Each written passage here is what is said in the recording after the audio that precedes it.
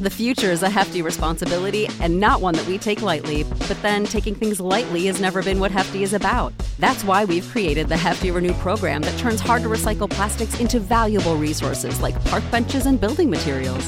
To participate, simply fill up an orange Hefty Renew bag with accepted items, tie it up, and drop it in with your regular recycling. That's it. It's that easy. It's time to rethink recycling with Renew. Particular valued resources may vary by geography. More info available at heftyrenew.com. Hello. Hi. Hi. Hello. Hi. Testing. Testing? Testes? Testes? 1, 2, 3? I don't know shit about fuck. I like sucking.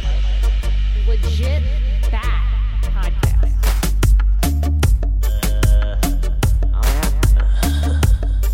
Welcome to Costco. I love you.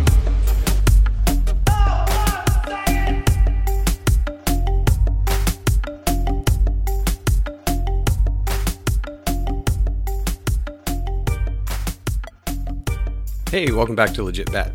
Today we have on Chaz. He's the author of Paranormal Expeditions: Hunt for the Friendship. It's a story of Nazis, UFOs, psychedelics, and an expedition to the edge of the world. He kind of details his little trip he took down to Chile to investigate an island that had some crazy shit going on down there. And he'll talk about it some more. You can find him on Instagram at Chaz of the Dead. You can follow us at Legit Bat Podcast on Instagram. And if you want to send us a beer, Cash App me. It's Joe Hodgson on Cash App. Enjoy the chat, and we'll see you next time.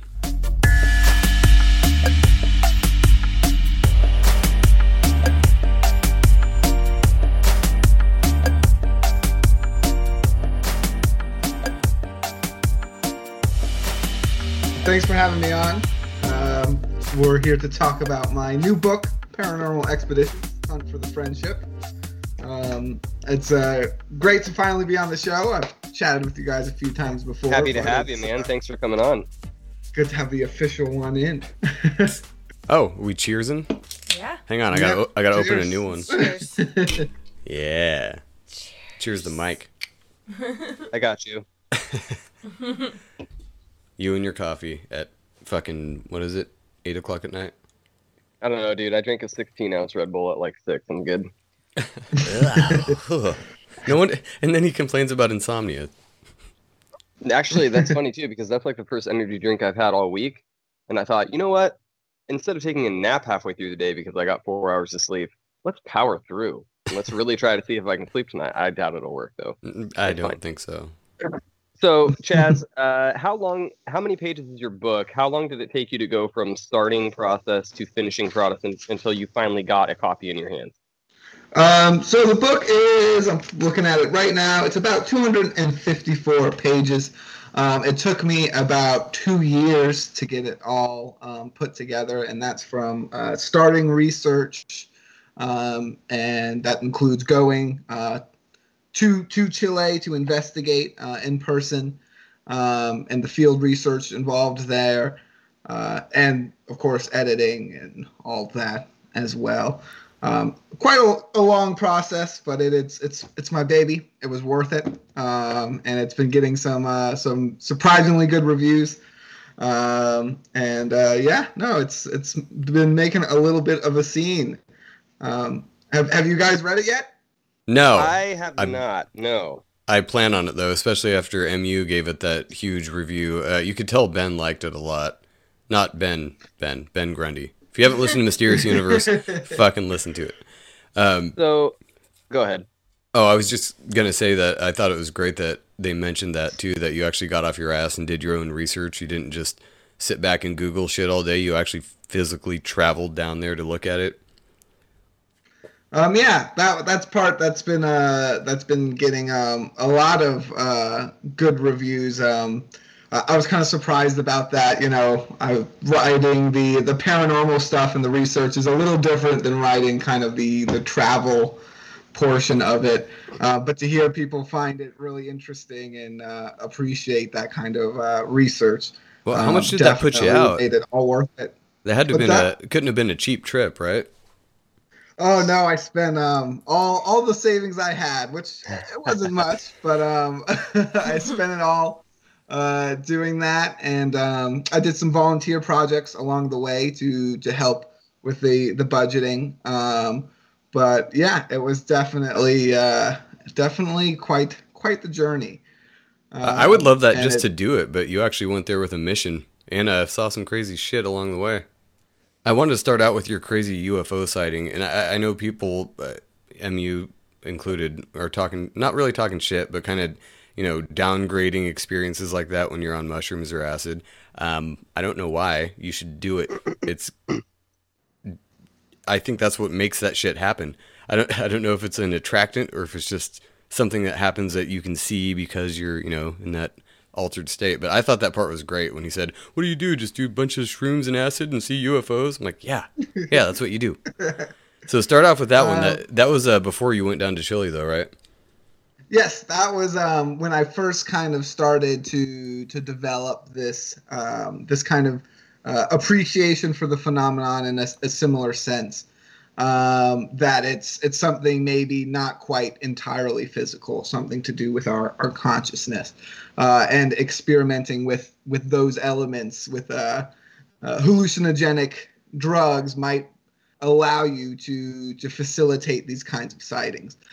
So my initial experiments were on, I was doing mushroom teas, and I was using a Ouija board, actually. And, as a paranormal investigator, I started out, pretty traditionally with, Ouija boards and ghost hunts and EVPs and those kinds of things. I've since moved away from that kind of field, but it's, everyone's kind of first. All right, you're gonna have to explain, because I am very much on the other side of the subject. What is an EVP? Oh, electronic voice phenomenon. It's nonsense. If you've ever watched a Ghost Adventures episode, it's what those guys do, right? They sit in an empty museum and shout into the darkness, and then they listen to audio feedback and call it ghosts. Okay, because what I was going to say is a lot of the things that you're probably going to bring up, don't try to retain your thought process, because I might have to interject and ask what a few of these things are. To me, it sounds about as bad as when my wife comes home with a bunch of military acronyms. I'm like, you're going to have to explain all of that, because I know nothing about these subjects. Explain your nerd shit. No worries. It's good to get the explanations here. This is going to be a very educational episode. But yes, I was doing mushroom teas and a Ouija board experiments, and that's kind of was my first kind of probe into the idea that this phenomenon might be more, just playing with the idea that it might be more psychological or along those lines. And while I was doing them, there's nothing really happened, right? Standard Ouija board stuff. Nothing really happened. I might have made myself move the planchette a couple times, got a couple letters, but I don't think anything significant came through. I took EVPs of those sessions too and listened to that. Again, nothing. But I noticed a couple of very strange things in between my experiments. I had done these experiments on the weekend around my day job at the time. And during the week afterwards in the evening, a few days after one of these experiments, I'm sitting on the back porch with a friend of mine. We're smoking a joint, so a mild hallucinogen there, but we're not under any of effects of these mushroom teas. It's been days since I've taken any. And a large triangle craft floated, just hovered right over the house. It made a kind of a mechanical hum, but not too loud. It was very big, though, and it was very low down. I could have hit it with a rock. It was that close to Would you say it was something as close in size to like the Phoenix Lights or smaller? So it wasn't quite as large as that. I would say it was about the size of, a one-story kind of house. It covered our house. If anyone's familiar with the Gulf Breeze sightings here in Florida, it seems to be that same kind of typical triangle-shaped craft that a lot of people seem to be seeing in this area. It's just the big triangle with the three lights. A lot of people hypothesize that it's military tech. There is a military base kind of up by the Panhandle there a little bit. There, people say experimental aircraft. I'm not so sure though. I do think this sighting had a little bit to do with my experiments. The second occurrence was right after I had taken some mushroom tea. And I don't know if you guys are mushroom fans. Very much so. It takes a little while for it to kick in, right? You got, about, depending on how much you ate that day, about an hour or so before the rocket takes off. You get the yawn. Exactly. So I had just sipped my tea, and I think I was smoking a joint again, and looking up at the sky. When I saw I was actually watching planes kind of leave, their chemtrails across the sky. And I saw one bright light come into view and was watching it. And it suddenly burst. It almost kind of looked like an explosion. But into these several little pieces that scattered off in different directions.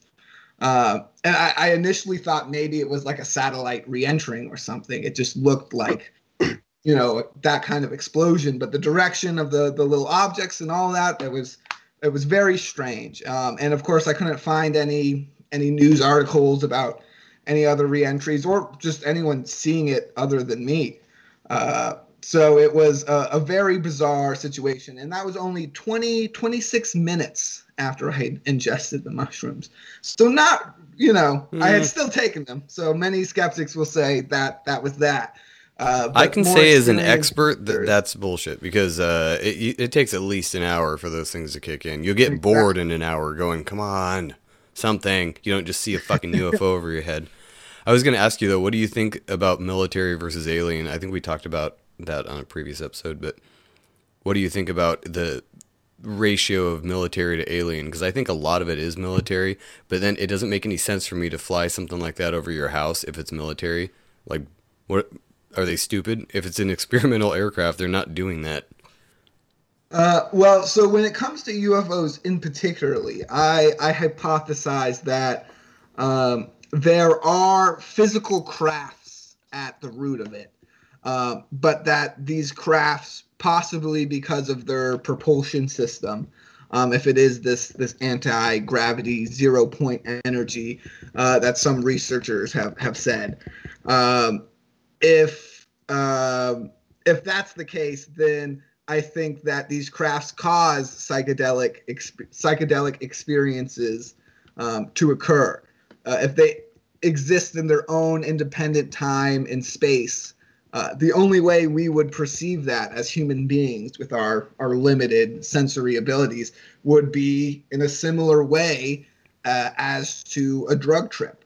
And that's why you have these situations where people see strange worlds and encounter these variety of entities, is because they're tripping balls. But obviously something physical is happening at the same time. They're coming back with implants. They're coming back with scars. There's cattle mutilations associated with these crafts and these kinds of things. So I think the physical aspects, there's somewhere where the line is, where it blends with these physical aspects and non-physical aspects, and that's kind of the area I try to keep my research at. So I guess to answer the question posited, I don't know if the U.S. or any of military has an understanding of one of these craft. Maybe they've acquired one. I think Bob Lazar said they dug one out of an archaeological site. But he also said that our scientists were hopeless in understanding it. And I kind of think that's where we're at. I kind of hold the same belief when it comes to like AI research and things as well. I think we have a fundamental misunderstanding of how our consciousness works.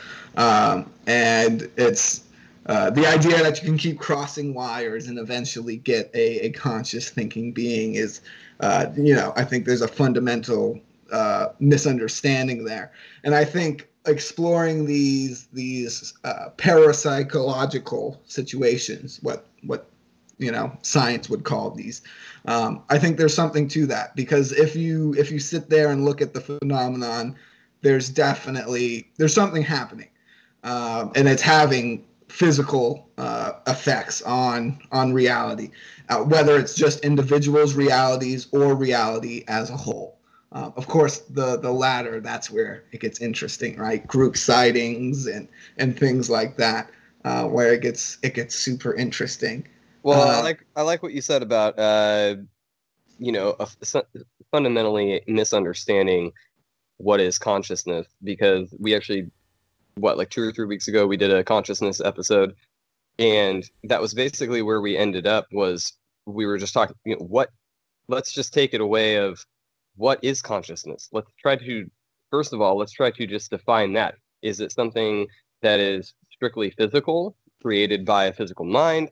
And then we went, we talked about transhumanism, and then we talked about going into AI and stuff like that. And it's like, I don't think that consciousness can be created in the way that we're talking about the kind of consciousness that human beings have, or in this sense, any kind of paranormal, extraterrestrial kind of being, because I don't think that you could create, for instance, another Joe. You couldn't create another Jen or myself or you, because it would not be you anymore. So, like, yeah, you can cross wires and you can create something that is as close to consciousness as it is. But, you're coming into the same age-old problem as the Terminator movies and all of everything else when they start to, quote-unquote, evolve. It's like, okay, but there isn't an actual consciousness there, because there are things like thoughts and patterns that pop into your head as far as you're considered unannounced, but that you also think about the fact that they came in unannounced.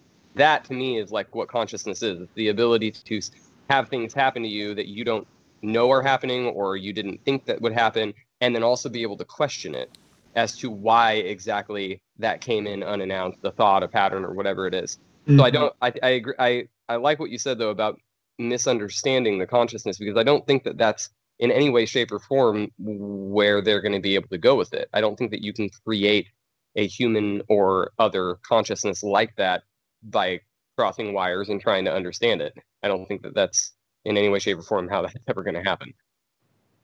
Yeah, right. I think it's the same as taking a picture of someone. Like, it looks like the person, but it's not them. I don't think they can ever create enough AI algorithms to duplicate a person. That's why I don't think that the transhumanism thing will work in the end. If you upload your consciousness to a computer, I don't think it's going to be you.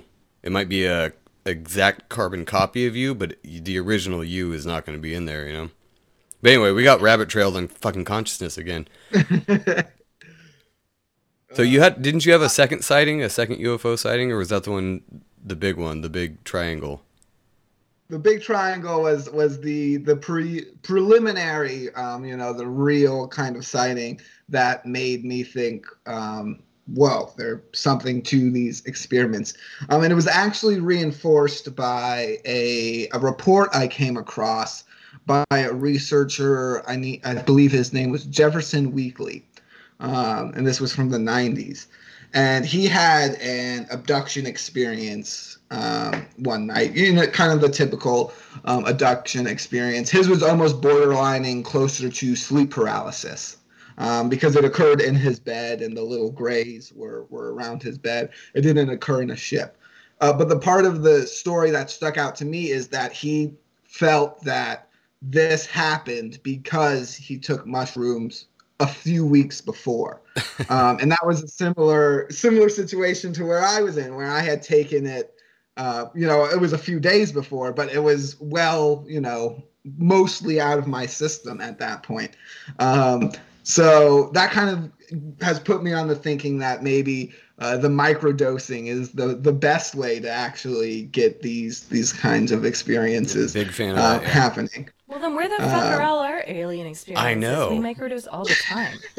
Allegedly, I haven't seen hypothetically. one UFO, ever. Well, keep your eyes to the sky more, and maybe. Oh, we do. Or maybe it is something about doing the macro dose and then weaning off of it after some time. I also tried some LSD experiments, which are also detailed in my book. I went to some hot spots in South America, some UFO hot spots, and tried some similar experiments, this time with LSD. Some mixed results. I didn't really see anything. There was one photo with an orb in it, but I don't really like orbs. I think there's a lot of things that could explain that. It's a weird one. But there's no way, of course, it could be a light reflecting off of something, reflecting off. You know, it's impossible to truly say. Yeah. The one strange thing that happened, though, we hitchhiked up to this lake. It was a dry lake bed called Lake Colvin, tucked into the Andes. And we did an LSD experiment. And my assistant, my girlfriend at the time, she took a little bit LSD too. And while we were separated on the lake, you know, doing just trying to observe anything strange, I quietly asked myself, you know, why would an alien visit this place? You know, what's attracting aliens to this site? What makes it a hot spot? And she, about 100 yards away, didn't hear me, was completely off on her own thing. But when I asked that question, she started hearing auditory hallucinations. She started hearing a language she couldn't understand, she had never heard before. And that would only stop once we left the outer banks of the lake there. And then we did have to hitchhike back down the mountain while tripping on LSD. And that was probably one of the times I've been most wigged out. You don't say.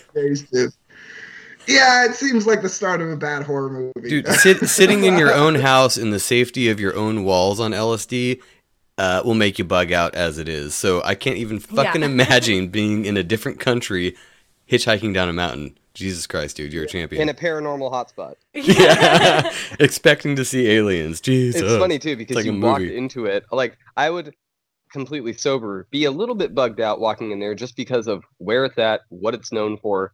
But you walk into it knowingly and then start that kind of trip. Oh, my God. I'd be paranoid enough smoking a joint. On my own. Yeah, that is definitely... it's definitely something I'm cautious about. Sounds like it. Sounds like it. I try to be as cautious as I can.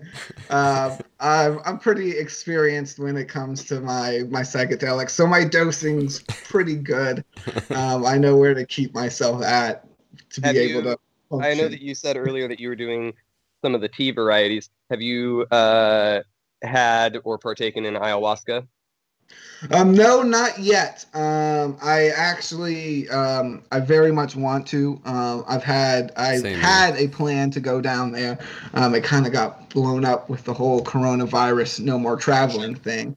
But I plan to go down to South America and go in the jungle. I'm gonna go and do it with a shaman. God. Dude, I looked into it. You have to do it like that, though. That's like the only way to do it. That's the right way. That's the only way I would do it. Ayahuasca will be mad at you if you do it another way, and you do not want ayahuasca to be mad at you while you're on ayahuasca.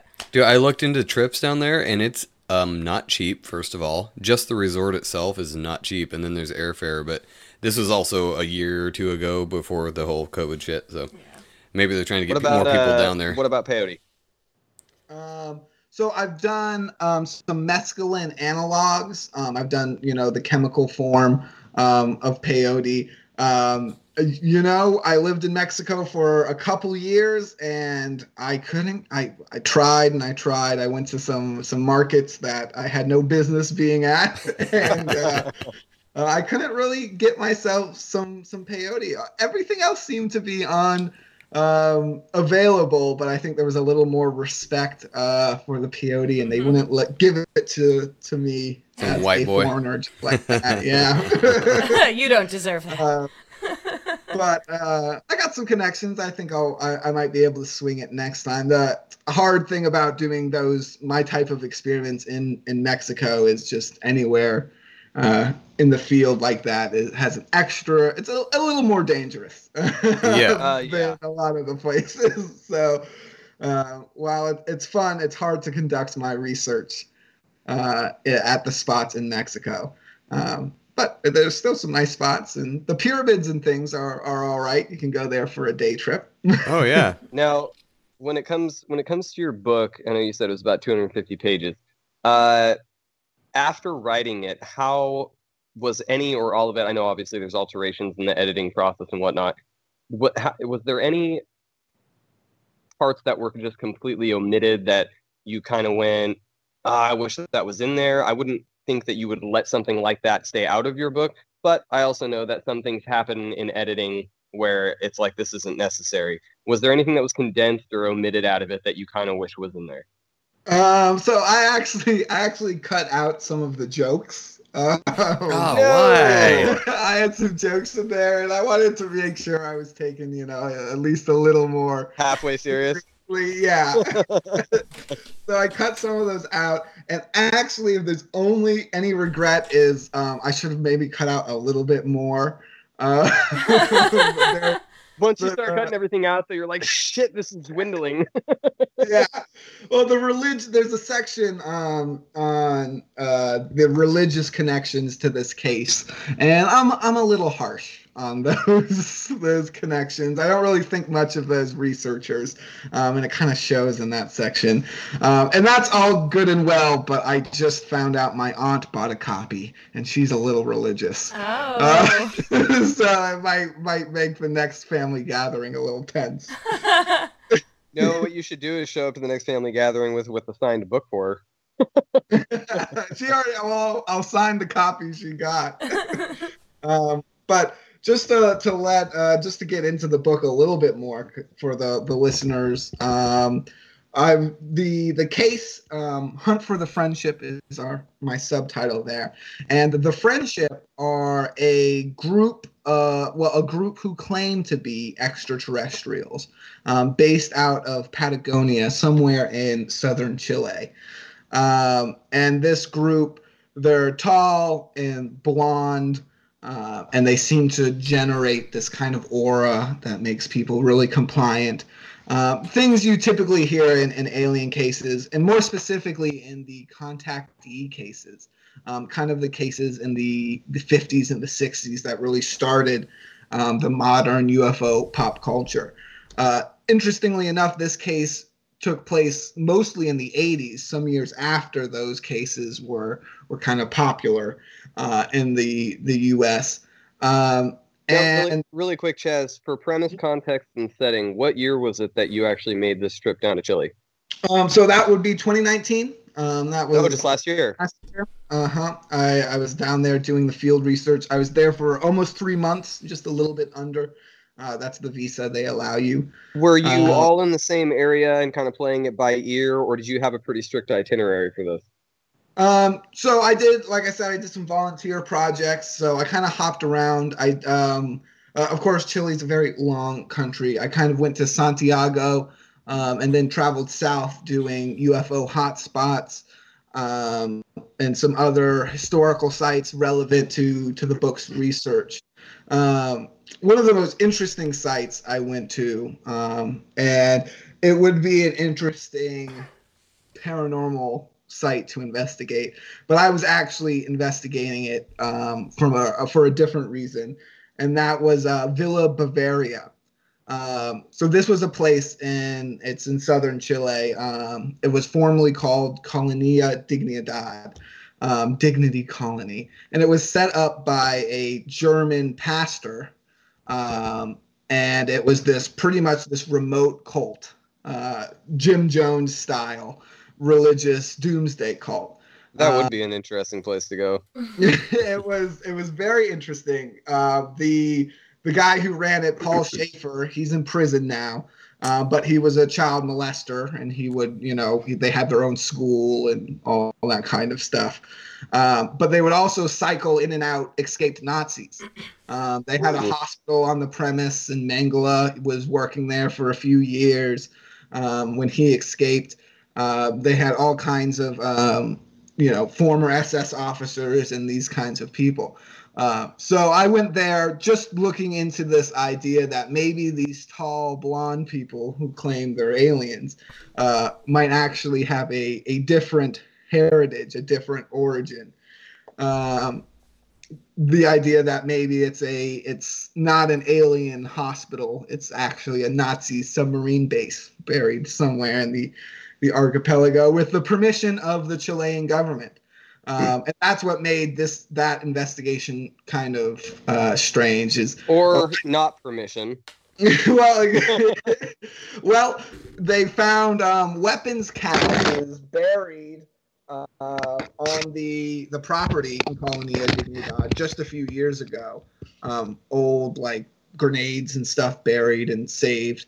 And there's been some suggestion that was done with some knowledge of the military. When I was there, there were wedding albums, and surprisingly enough, people go to this doomsday cult compound to get married, but it was mostly military officers, people in their military uniforms getting married. So it seems that there's still a connection with that group in some of the maybe darker elements in the Chilean government there. So that was one place where I didn't tell them what I was doing. I didn't say, hey, I'm here to write a book about UFOs. It was kind of one of those things where I had to lay low and keep quiet, do some snooping around at night. And it was definitely bizarre. Another bizarre place to be on the ground investigating. Did you get the feeling in any of the sites that you went to being, I don't want to say a tourist attraction, but a known hotspot for that, where I'm sure that they get their fill of people coming to look at it, this, that, and the other. Did you get a feeling in any of the spots that you went to that some of it was, shall we say, more promoted than just it being a place that is a native spot? Instead of it being you hear from a native, actually, not a lot of people know about this, but there's a spot over there that's known for it. Mm-hmm. If you would like to go do some research there, it would be a spot that not a lot of people know about. Was there anything like that, or was it more, I guess you could say, promoted hotspots? So there is this portion just south of Santiago in Chile they call the UFO Trail. And it's kind of it's not really a trail. It's a bunch of sites along a few different towns. You can't walk it. You have to take the bus to each different location. And some of the spots come off a little bit as the tired roadside attraction. A little bit. They have a gift shop and shit. When you talk to people in these, especially when you're in the Andes, and around the mountains there, people have stories, and they tell them in a way where they're not, they're not doing it for sales. And we were in the off season. We went to one location, Vilches Alto, which is tucked high in the mountains. I mean, it was snowing. We were trudging through snow, and we were trying to visit this site. There's some flattened stone shapes. There's an Ancient Aliens episode about this spot. They said it was a UFO landing site. But we went up there, and it was too much snow. There was no one there. We actually walked to a couple different inns and hotels and knocked, and they were closed because it was off season. And we were lucky to get accommodations. But the lady who did accommodate us was like, "Oh yeah, no, I see them, frequently. My husband's got some stories of leading people there, and they told us a story where her husband, who does guided tours through the park, he took these two guys out there who wanted to camp, and at first he said, "No, I'm not camping out there. There's just too much weird shit." But they offered to pay him a double or triple rate, and he's going to take that. So they went out, and they finally got to these flattened stoneworks. where they say it's a UFO landing spot. They take off all their gear and they're walking around, and they enter one of these stone patterns that's carved into the side of this mountain, and one of the travelers gets frozen and he can't move. And he has like this 15 seconds of pure paralysis. He actually went to light his cigarette and he was stuck in motion and couldn't light it. And he got the other two guys to come and check it out and stand in that spot. And the exact same thing happened to them. For whatever reason, they were under this kind of paralysis. And that was enough for them. They thought that was too weird. They packed their shit up and they left, and they wouldn't camp that night. And, talking to the locals on the ground, you just hear stories like this so often and they're told in a manner of, like two friends at a bar. And of course, maybe there's some exaggeration here and there, but it definitely, they weren't selling us any tickets to the park. It was snowed. It was closed. Everything was I shut feel down. like you can tell when someone's being genuine, when they're not trying to, sell you on an idea or anything. Especially old Mexican ladies, you kind of have to believe them. They insist upon themselves. You can't just not believe them. They're not in a big city. They're just in their little, world. If they're No, I saw this, mijo. Those are I the saw kind this. of people who are like, that shit's not fucking real. Get real. We do real work every day, real stuff all the time. So if they see something that's out of this world, they're like, holy shit, I can't believe it. Right. What made you so interested in that case in the first place? For me, it reached out to me as a case that really kind of had it all. It kind of had all the different aspects that one can investigate the phenomenon from. Of course, you have your traditional UFO kind of angle, whether you take it from the psychedelic or the physical craft kind of explanation. Either of those could play into an explanation for the friendship case. Then, of course, there's the human explanation that it's Nazis. And then to divide that one into, you have Nazis who may have UFO technology, or just your typical Nazis hiding in a submarine base.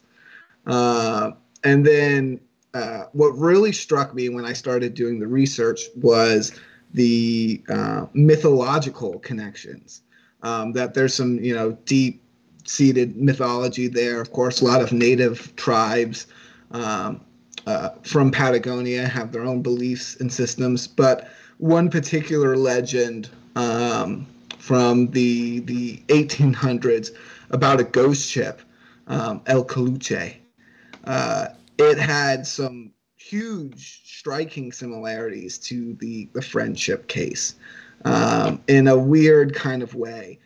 So the legend of that ghost ship is that it's this ship people see that's it's always kind of more of like an advanced ship. It's usually a sailing ship, but it's they always describe it as being a high-tech sailing ship. So back in the 1800s, that was, like a man-of-war, big galleon with a bunch of guns and really, really expensive, fancy ship.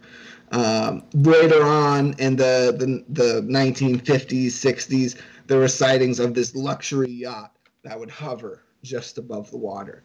And it's always considered this El Coluche. And the members or the people who pilot this ghost ship, one version of the legend is that it is wizards who hang out around Patagonia, and they go on this essentially this party cruise every few years or every solstice. I don't remember exactly what it was, but they go on this cruise and it boosts their magical powers. And they fly around in this advanced ship and make deals with the locals. And when you start dissecting the friendship legends, that's kind of their MO. They're these weird guys, and they're usually seen in a sailing vessel. Their connections to UFOs are interesting. But they're not really that solid. No one's ever seen a member of the group walk out of a UFO. It's always just UFOs seem to hang around this group.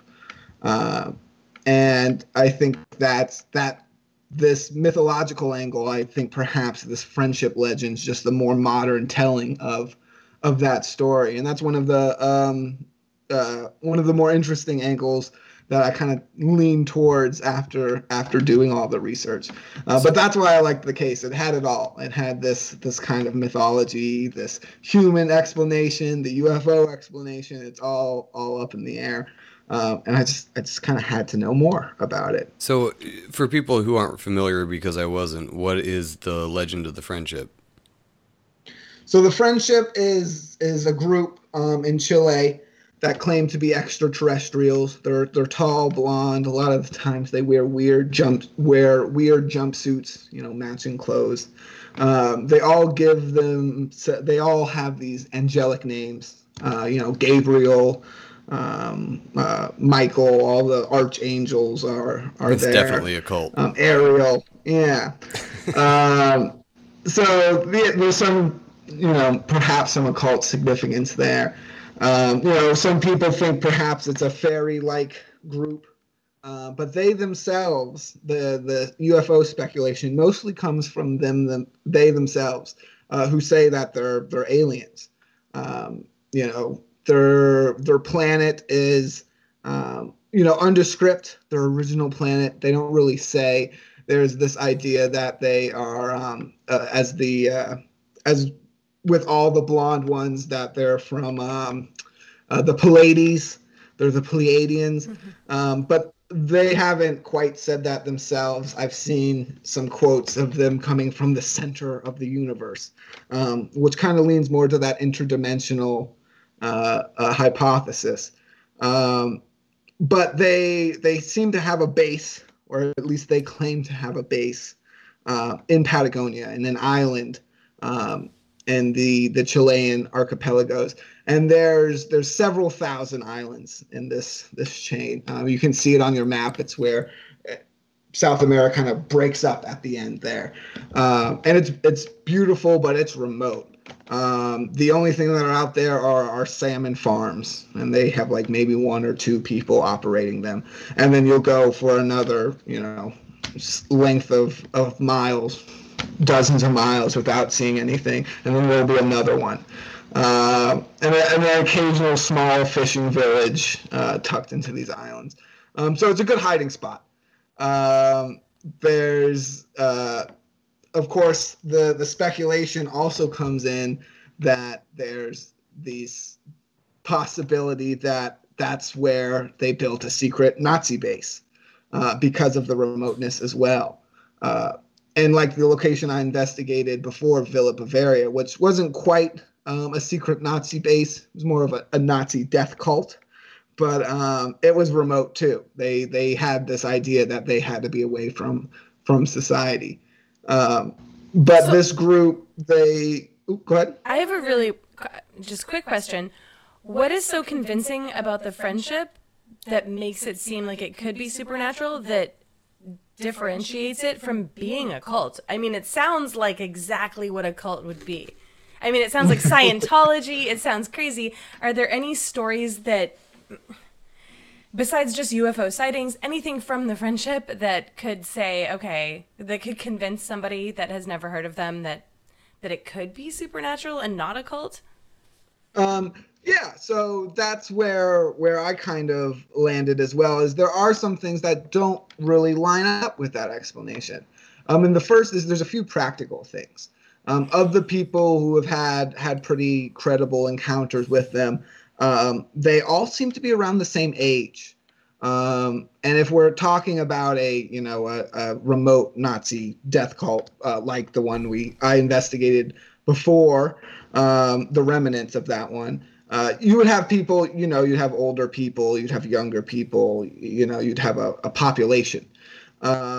They also, every encounter seems to report this strange peacefulness that radiates from them. And I found this, I heard this as told to me in person as well, with people who claim to have encountered them in Chile. They said, yeah, there's this weird aura about them that makes you kind of calm and relaxed in their presence. And of course, that doesn't really sound like a Nazi. That doesn't really line up as well. There's now towards their connection to the phenomenon. That comes from a few witnesses who communicated with the group, mostly through ham radio. They had a few encounters, but it was a husband and wife duo. And they were talking to the group mostly through ham radio. There was a large, well-documented UFO sighting over the capital, Santiago. And this couple was talking to the Friendship when it occurred and asked them, hey, can you make that UFO, go this way, go that, do a loop-de-loop. Oh, yeah, that was in your book, right? They were able to, control this UFO. Now, of course, we know nowadays it could have been a remote drone or something like that. Who knows? Just because they were able to control it doesn't mean they were piloting the UFO on board, right? It doesn't necessarily mean they aren't, human, but they do seem to have this connection. Another connection is that their ship, the ship they seem to use, called the Midas II, which people seem to interact with them aboard that vessel most often. UFOs have been sighted around it and interacting with it by other sailors, by the sailors on board who have been hired for these short runs and these temporary smuggling missions. They encounter these UFOs while under the employ of these members.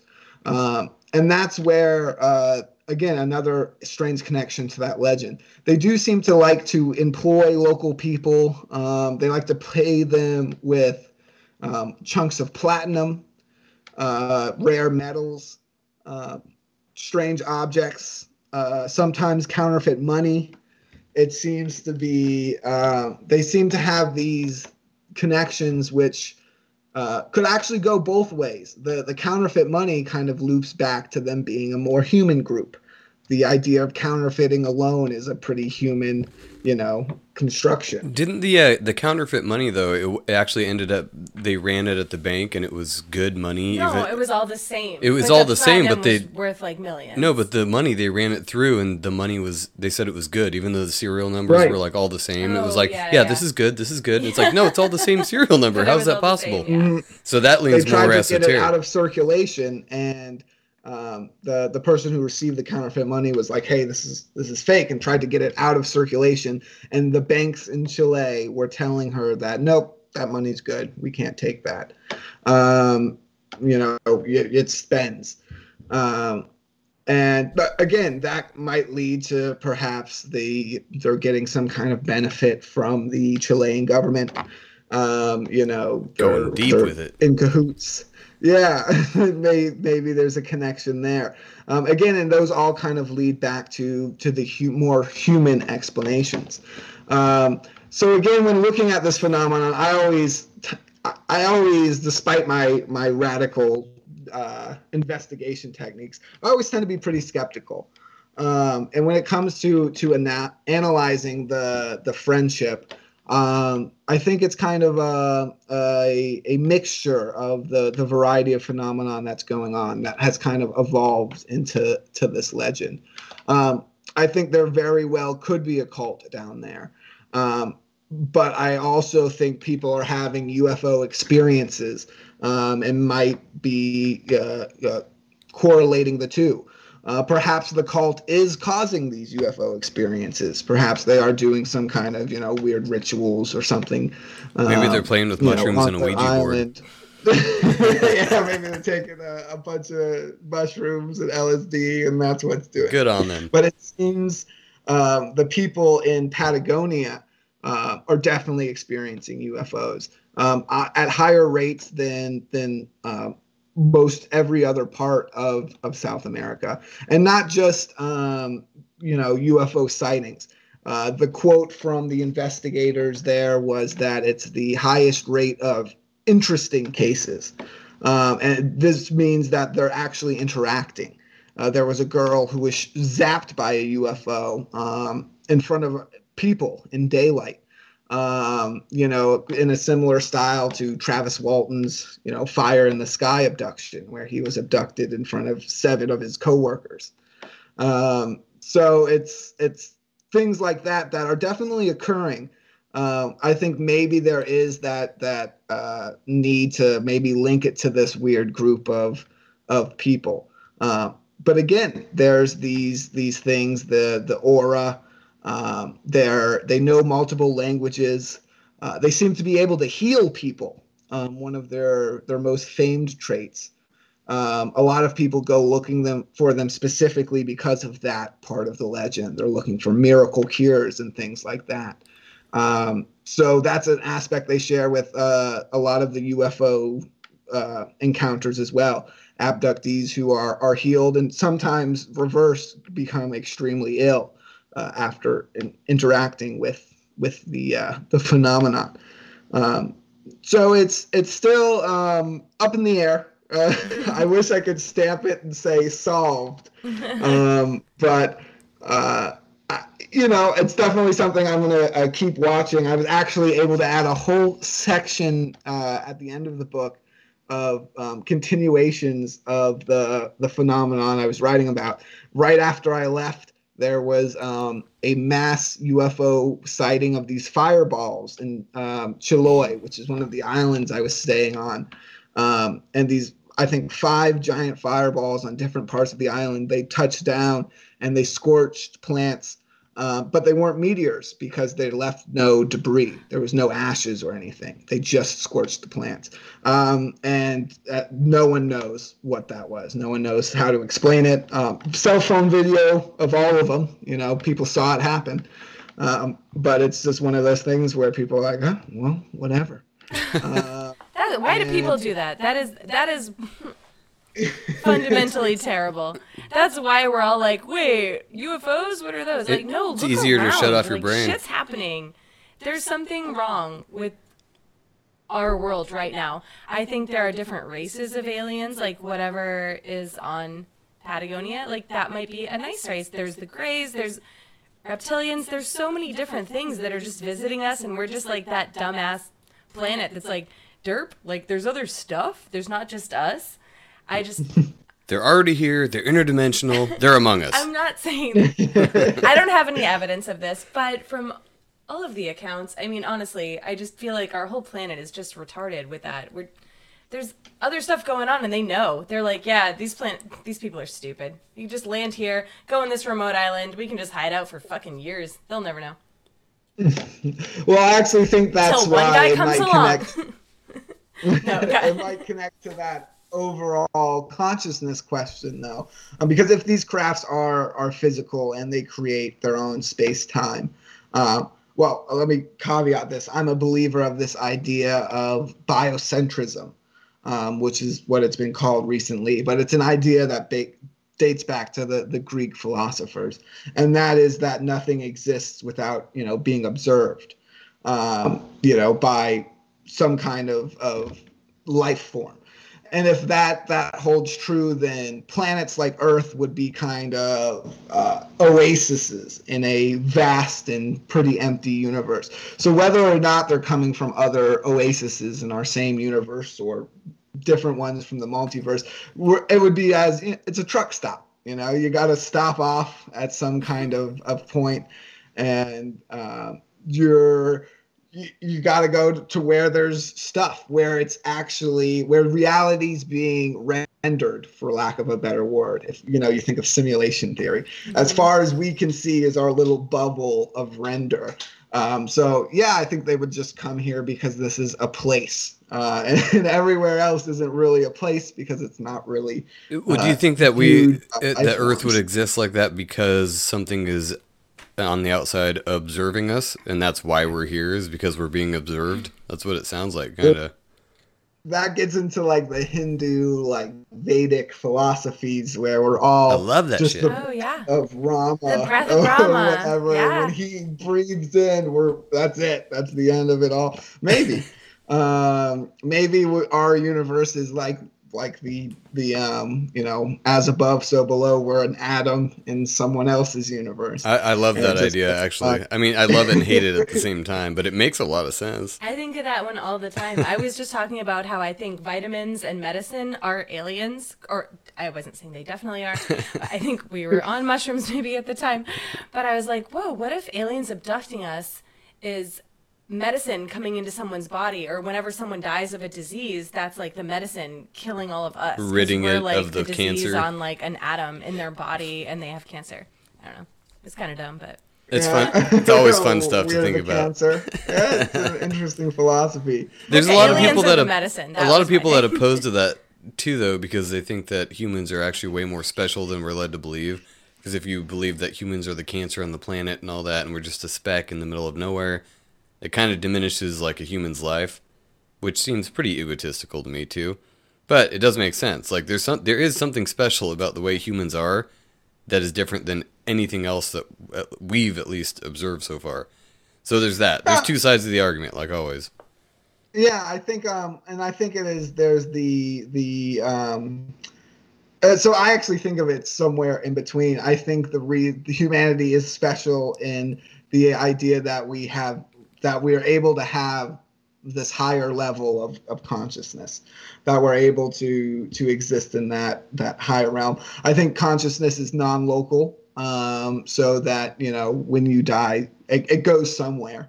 Yeah. The whatever that energy in your meat salad up there is, it blasts off somewhere. But I also think that that's pretty. I think most life forms at certain degrees they exist enough to generate reality, right? If we continue with that whole idea, if a tree falls in a forest and no one's around, does it make a sound? The answer we're always taught is yes, because vibrations. I think the answer is yes, because there's birds and bugs and things around to hear it. If there is no eardrum, if there is nothing to feel that sensation of vibration, then there is no sound. That's where we're sensory organisms. So I think we're special in the fact that we're conscious. We're hopping around in a kind of a cosmic energy form from here and there. But I also think, so do the dogs and the bees. Yeah, well, So that's where that special. the Vedic idea of the Brahma and all that, it's kind of a fractal idea of, like a tree, the way that fractal. It's a how else do you system. explain fractal? Fuck. But if you think of it like that, and we're on this planet and we're super special living organisms with consciousness, that means that a fractal of that is something 1,000 times crazier than we are, and it makes us not that special at the same time. Yeah. So it's like we're special in our own space and time, but whatever fractal is 100 times out that way is just even crazier, and we can't even think about that. No, but I like what you said too, that people, when they even pose the idea of, if a tree falls in the woods and no one's around to hear it, like, who's no one? So I like that you said there's bees and birds and other shit that have ears, man. Like, it doesn't have to be a There's person. definitely an ant Just 'cause colony there's not that someone tree to report smashed. back, it doesn't mean that it doesn't make a fucking sound. Right. Yeah. But I do think that without that being there, without something to feel those sensations, I mean, when it comes down to it, we are just our five senses. 6 and 7 sense would be space and time. And this is kind of what Einstein was getting into. And it's this idea that the closer you're traveling to the speed of light, the shorter objects become for the observer, and the slower time moves for the observer. So there was kind of this knowledge in his research that it only affects those individuals. And that's what I think is occurring when it comes to the UFO phenomenon. I think that, like I said, when you're traveling, wherever they're traveling to, you've got to hop between these rendered realities. Earth being one of them because it has conscious life. So they've got to hop here to get wherever they're going. And that could be from a different reality or a different solar system or whatever. But that ability to hop like that, they have to be able to alter their own space and time. If you could create your own gravity or travel at the speed of light, then you could, travel in an instant. You do the Star Trek analogy where they fold the paper and you punch through, right? Warp speed, all that. But you just have to have actual, rendered physical places to go. So that's kind of why I think it takes out the why they're here. I think we're just, for the most part, stopping by. Some of them are picking up people, seems like. Some of them are picking up cows, seems like. But or cows' assholes, at least. They're studying. Right? The udders They're just and the like, whatever. eyeballs, for It's an whatever experiment. It's the same as what we do when we're like, oh, cool. What's a bug look like on the inside? Let's dissect a frog in class today. Like, they just... Maybe an alien getting cow balls. Such a lower life form to them. I dissected frogs in class. Like, we all got a scalpel out and dissected a dead frog. So that means tons of people, or tons of frogs died. They went out, killed a bunch of frogs, and they're like, we don't care about this life form. We're going to dissect it and learn about it. And I feel like if there's some higher life form, they're going to do the same to us. They don't give a fuck. No, I mean, if they're coring out cows' assholes and taking their balls off, maybe it's like us carrying around fucking rabbits' feet. I mean, how long has that been going on? That's pretty fucking weird, too. I've had cow tongue tacos, and it's pretty good. So Lengua. Yeah, they might just be eating cow nuts. Who knows? Benjamin, you're super quiet. Can you hear me? I think he's talking to Lonnie. Oh. Yeah, sorry. For the distractions, that's why I turned off my mic. This is why you go into the laundry room to do this. Yeah, this is what happens when you no longer have the counterpart parent. Yeah. Yeah. That's cool. Well, no, because I was listening in, and a lot of what you guys are talking about, just to cap everything that I've heard since we came back from the break, a lot of that type of stuff is what I would consider like a really good novel. Just coming from my point of view and what I believe is like, it's super interesting. I enjoy hearing about it. I enjoy learning about it. But at the end of the day, I look at it and I go, well, that's a good thought. Like, I don't know. Like, I don't really know what I think about it just because I'm not very learned on the subject, first of all. Do you think we're alone in the universe? It's not... What's that? Do you think we're alone in the universe? I don't know. Honest to God, no one does. I would put. Yeah, That's why we talk about this. Yeah, I honestly couldn't tell you whether we are or not. I think that if and when we get solid evidence, contact, things like that, it would absolutely 100% not blow me away. I would be like, oh, that's some crazy shit. That's what sci-fi is for. Pre-programming. 2020 happened last year, too. You know what I mean? Like, to me, the idea of us learning about any of this, to me, is just kind of, okay. I mean, we've been kind of on that track for a long time. The other part of me thinks about, Joe, you've made a lot of jokes about it before, one of the posts that you made on Instagram was posted the guy making the dumb face, and it was like 1900s. Letting blood will help you cure disease, and then it kind of goes through like a list of things. Wearing a mask, well, Yeah. And my first thought was, I was like, yeah, see, that's one of the things that I keep coming back to is all of these questions, and Chaz brought up all the way back to ancient Greek philosophers, charting stars, doing all of this type of stuff. It's like these have all been questions that people have been asking for a long time. We're at an age now where we actually have supportive technology and advancements that actually aid us in finding out more questions to the human body, the human mind, anything outside of that, the idea of what consciousness is. I mean, back in the day, people called it your soul. It was something that, you couldn't put a finger on that makes that person you. And Chaz brought up, when you die, it goes somewhere. So all of these different levels of things that are still widely talked about. They're widely accepted more and more as fact instead of in 1980s, sci-fi movie where everything is overly dramatized and grotesque. Spaceballs. And Star Troopers. And like all of these different ideas that you have, I think that the more that becomes common knowledge, the more that people start to accept it as, there's too much evidence that we are alone. It 100% would not at all surprise me. But at the same time, this is why we're all still talking about it on a hypothesis level. Well, what you were saying, though, about go out and research. Being in 2020 and having all this information it's a double-edged sword. There's also just as much, if not more, misinformation, disinformation. Sure. Purposeful misleading of the populace. There's a lot of fucking that too. So there might be way more information, but it's way harder to sort through now. You're trying to pick things out and be like, does this make sense? No, this doesn't make sense with that. But that's why I whenever I think of the idea, especially in the last I would even say 30 years, much less 50 to 100, is this idea of kind of like this big bubble that we went through. Everybody, 50 years ago, they stayed in their lane. Even some of, our parents and people like that they don't accept any of this kind of information as anything that's plausible.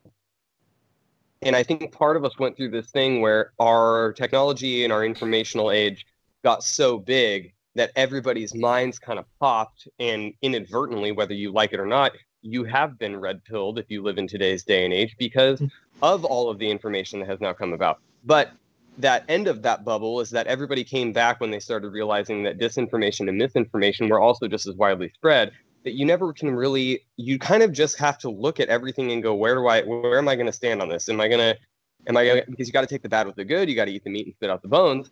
And so my thing is, I'm like, I kind of am back down now into just kind of staying back in my own lane, because I go, I don't know how much of this is disinformation and how much of it is true. So I wouldn't really honestly be surprised either way. No, I'm if it was completely right there with you. That's why we're all down the middle and why we all get along. Chaz, what were you going to say? I just appreciate that perspective, and I think it gets into the theory level. It does get a little, and I think it is important to go back to the physical. And that's where it really hit for me, because I was doing some Ghostbuster stuff when I was younger. That's kind of how I got my entry. But I started really being intrigued by the UFO phenomenon because of all of the physical aspects involved, especially the alien implants. I think it's I hope I quote it right, Roger Lear, the podiatrist who took out these implants. I watched that. They're weird. I mean, he's taken out these metal corkscrew things that look like they just look bizarre. These little pill-sized grains of rice that are like these clear technological little bits in there. And there's all these things, and these people are coming to him and saying, hey, I had an alien abduction and they put something inside of me. And he, being a doctor, said, okay, well, let's look. Let's check this out. Let's see if there's something inside you. And he's found repeatedly all of these pieces. And I find it very interesting because, of course, the skeptics like to use Occam's razor or whatever. Abraham's laser. What did you say? Oh, yeah. Abraham's laser. Ben, you missed out on that one, but that was a Ryan joke from the last podcast we did with Dangerous World. He's like, Brandon, what do you have this fucking Abraham's laser thing or whatever? And Brandon's like, Occam's razor. That's it was great. The joke that they made on Big Bang Theory. Go ahead, Chaz. I'll let you finish what you were saying. So it comes down to are these people making up a story, but not only just making up a story, concocting these rare little devices out of rare earth minerals that aren't that common on Earth, and then injecting themselves in a surgical fashion? Or are they telling the truth? That's a lot more of the line that I take too. Is that a lot of people, they say I'm cynical, and that's more true than not, for sure.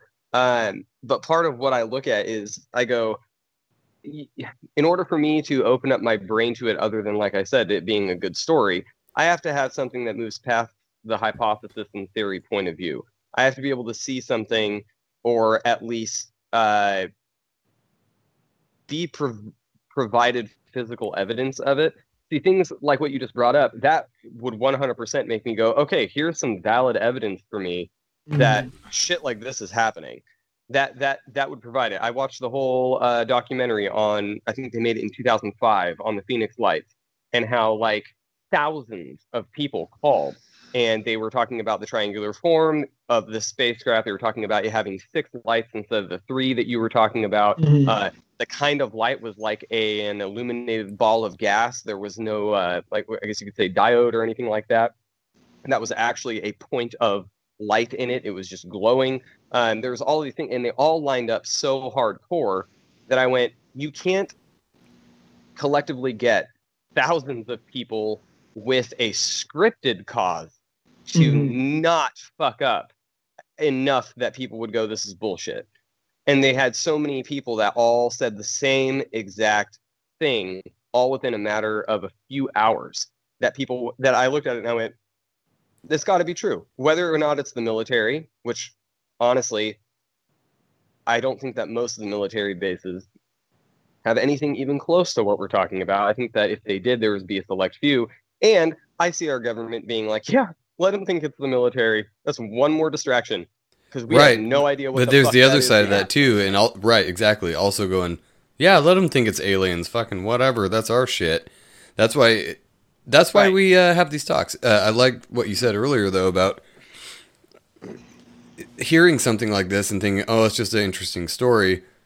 But when there's so many of those interesting stories that overlap over, years and decades, you'd be stupider to not look into it a little bit, maybe just even a little bit. Well, for instance, like just to write it all off as poppycock is ridiculous. One of the guys that supported the Phoenix Lights when he was in Phoenix and this happened, he was a 40-year ex-pilot, jet fighter pilot for the Navy, and then afterwards was a commercial pilot. And he said, he goes, I've been around these kind of aircrafts. I've had classified clearances. I've done this, that, and the other. He goes, I have never seen anything like this. He goes, and I figured with the way, with my, I guess you could say his not resume, but his resume, like, I would be able to pull some weight with supporting these claims. And when I realized that I was one of several thousand people to exactly identify the same things that they thought, I thought, for sure this is going to be looked into. And he's like, of course it wasn't. It was all passed off as hearsay. But when I look at testimonies like that, I go, okay, so then there's obviously something to this. I just have I guess you could say I have a very, very, very big grain of salt whenever I hear stories like this, for me to actually go, okay, there's something there. There has to be something there. And of course, you can take collective patterns, and I know, Joe, that you've talked about, I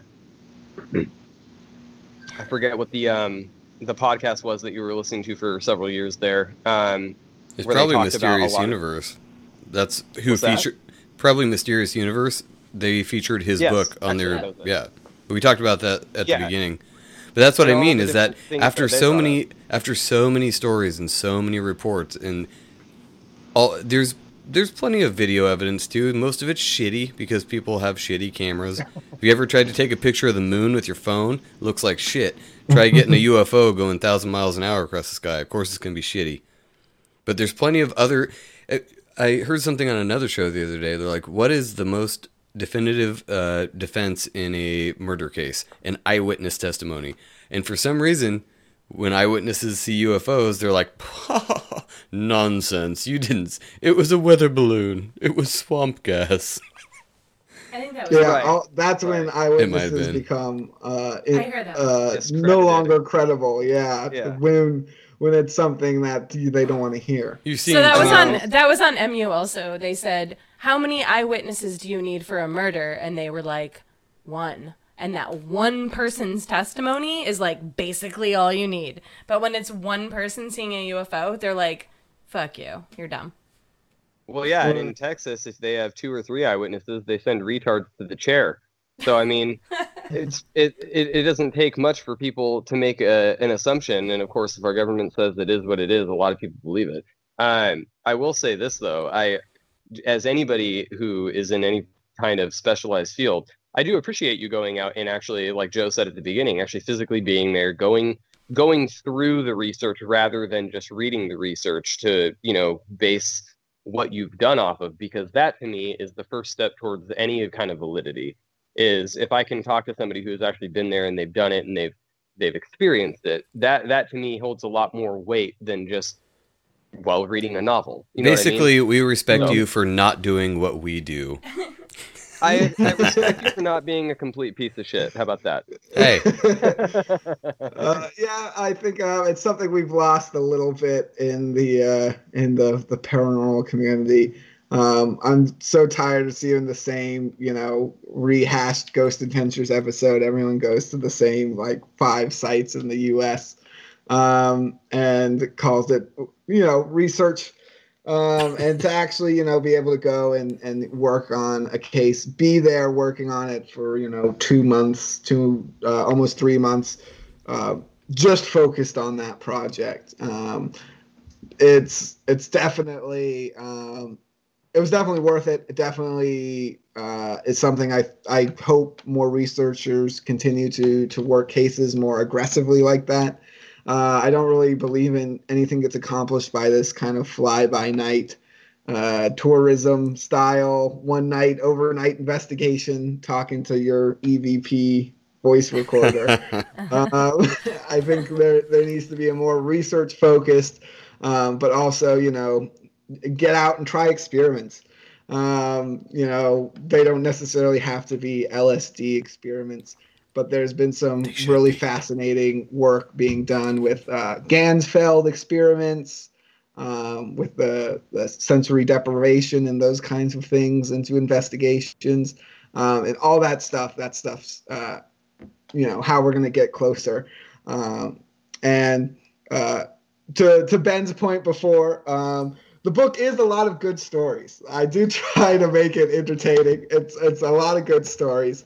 I keep my analysis, kind for the most part, not all the time. But it's definitely entertaining. And that's why a lot of these fields get looked into. But we are left with kind of scraps that I think we can theorize and we can kind of put together. I think when it comes to just the nature of UFOs, I think it's very similar to the nature of artificial intelligence.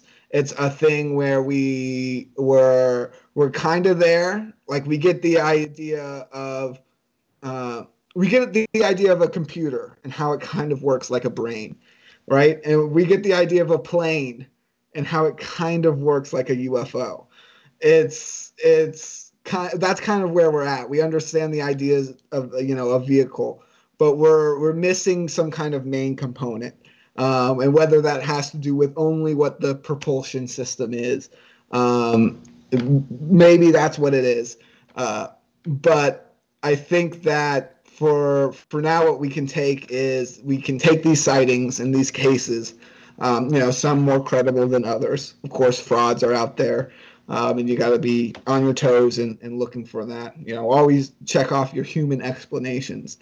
But you are left with these stories and these evidence that I think is people are experiencing a lot of times. So many times when I'm hearing these experiences, whether it's in person or through research, I say to myself, that person's on a drug trip. They're tripping balls. And you would know. Maybe they don't know it, right? They just don't know how to explain it because they've never done it before. And it seems that these experiences correlate with these psychedelic experiences. Missing time seems to be one of the main factors. And I've had drug trips where I've lost a couple hours. And I've had ones where, even anyone just, who's had a night where they've closed their eyes and opened their eyes and it was morning, right? That's a sensation. That kind of thing happens when there's chemical alterations in the brain. And that's something that we see in many UFO cases. You have the high strangeness. Jacques Vallée cited an example where he found a stack of pancakes in the location of a UFO landing. Oh, he yeah. hiked it up to this location miles into the woods, many miles from any diners or anything, to look at this UFO landing site, and there was a stack of freshly cooked pancakes. Weren't they missing salt or something? There was some weird thing about that where they were missing salt or like baking soda or something. They were gross. He tried one. I can't remember exactly what it was, but anyone who's taken a bunch of drugs and frolicked through the woods, you tend to find weird shit like that. And again, it's those little lines where when you're tripping, you're convinced it's a sign from the universe. And according to some of this research, maybe it is. Maybe it has something to do with seeing these creatures. And it kind of extends to Bigfoot sightings and all paranormal sightings, poltergeist sightings as well. I think its main effect is on consciousness, and then everything else that occurs is kind of a side effect of what's happening with your consciousness. That's why you can have group abductions where people see different things, because you can have a group trip where you see different things. And again, this is even more theorizing, so stay with me, Ben. I think that perhaps whatever kind of faster than light travel device, if these are, physical entities at the end of the day, whatever it does is having that space-time altering effect on the observer. And we as human beings just haven't realized that that's what it looks like. It looks like a drug trip. So these people who are describing these crazy, experiences while they're on board, and these strange, subdued effects is because I think they're under the influence of something. That, or maybe it's just like a really crazy MK Ultra project. If you want to take it from the human. Oh shit, that's another episode, buddy. We got to do that one. It could just be that. Who knows? That's why this is so fun, though, because you can spend all day thinking about it. Just connecting dots that aren't there, as they say. It just keeps going and going. Did you want to close out with anything? I know it's super late there, dude. I'm sorry. No worries. If you want to add any more dots to your map, pick up my book, Paranormal Expeditions, Hunt for the Friendship. It's a story of UFOs, Nazis, psychedelics, and an expedition to the edge of the world. Available on Amazon, right? On Amazon. Yep. Find it on Amazon, guys, ebook and paperback. Thanks so much for having me, guys.